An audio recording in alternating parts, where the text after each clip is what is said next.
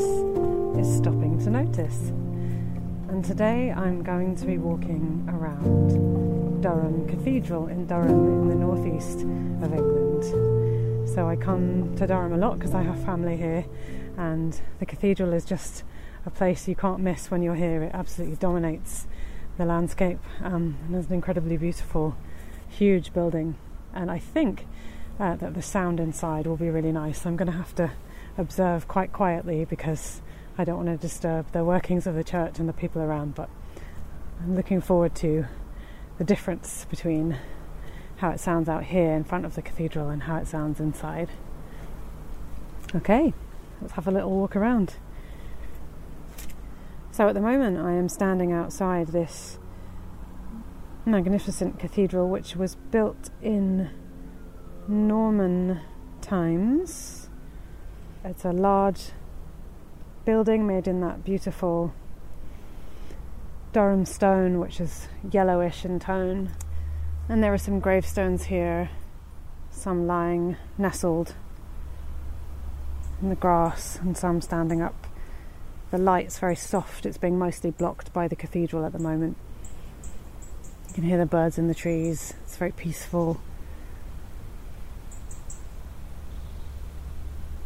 Just stopping to take it in, really. Windows on this side have arches at the top, rounded arches, and you can see the stained glass, but it's that experience of seeing stained glass from the outside where there's subtle colour, but it's not as dramatic as it's going to be when I head inside.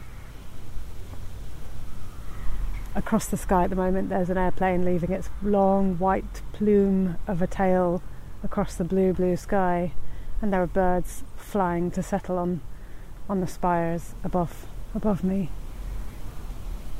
Okay, let's start walking towards the building and heading inside. These very beautiful doors. Sign that says the Sanctuary Knocker. Oh yeah, the north door, it is. Takes its name from the fact that in the Middle Ages people had committed a great offence, could touch the knocker and would be granted sanctuary for 37 days. Let's head in.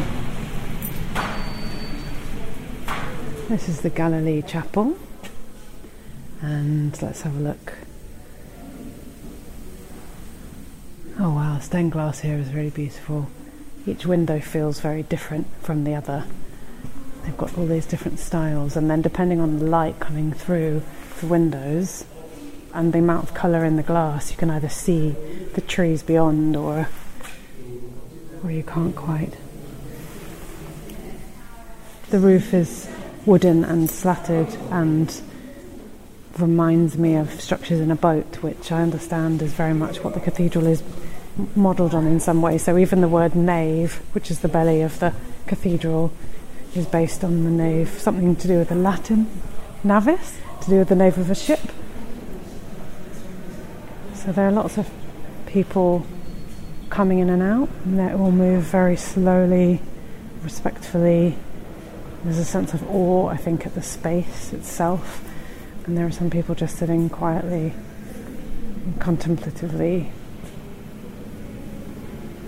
But I like the sound. I like the way the sound, it makes you naturally want to whisper anyway, but it takes all of those threads of voices of people speaking, and something about the structure of the building weaves them into this whispery kind of cloth altogether. You can't make anything out completely. Voices form a relationship with each other because of that, because they're all a bit determinate.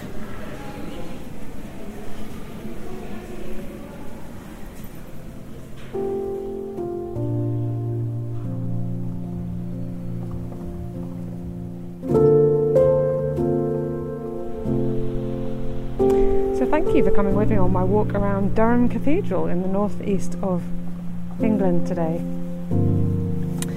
If you enjoyed listening and you'd like to never miss an episode, then you can follow the podcast. And if you'd like to read more observations like these, then I'm on social media at Miranda Keeling.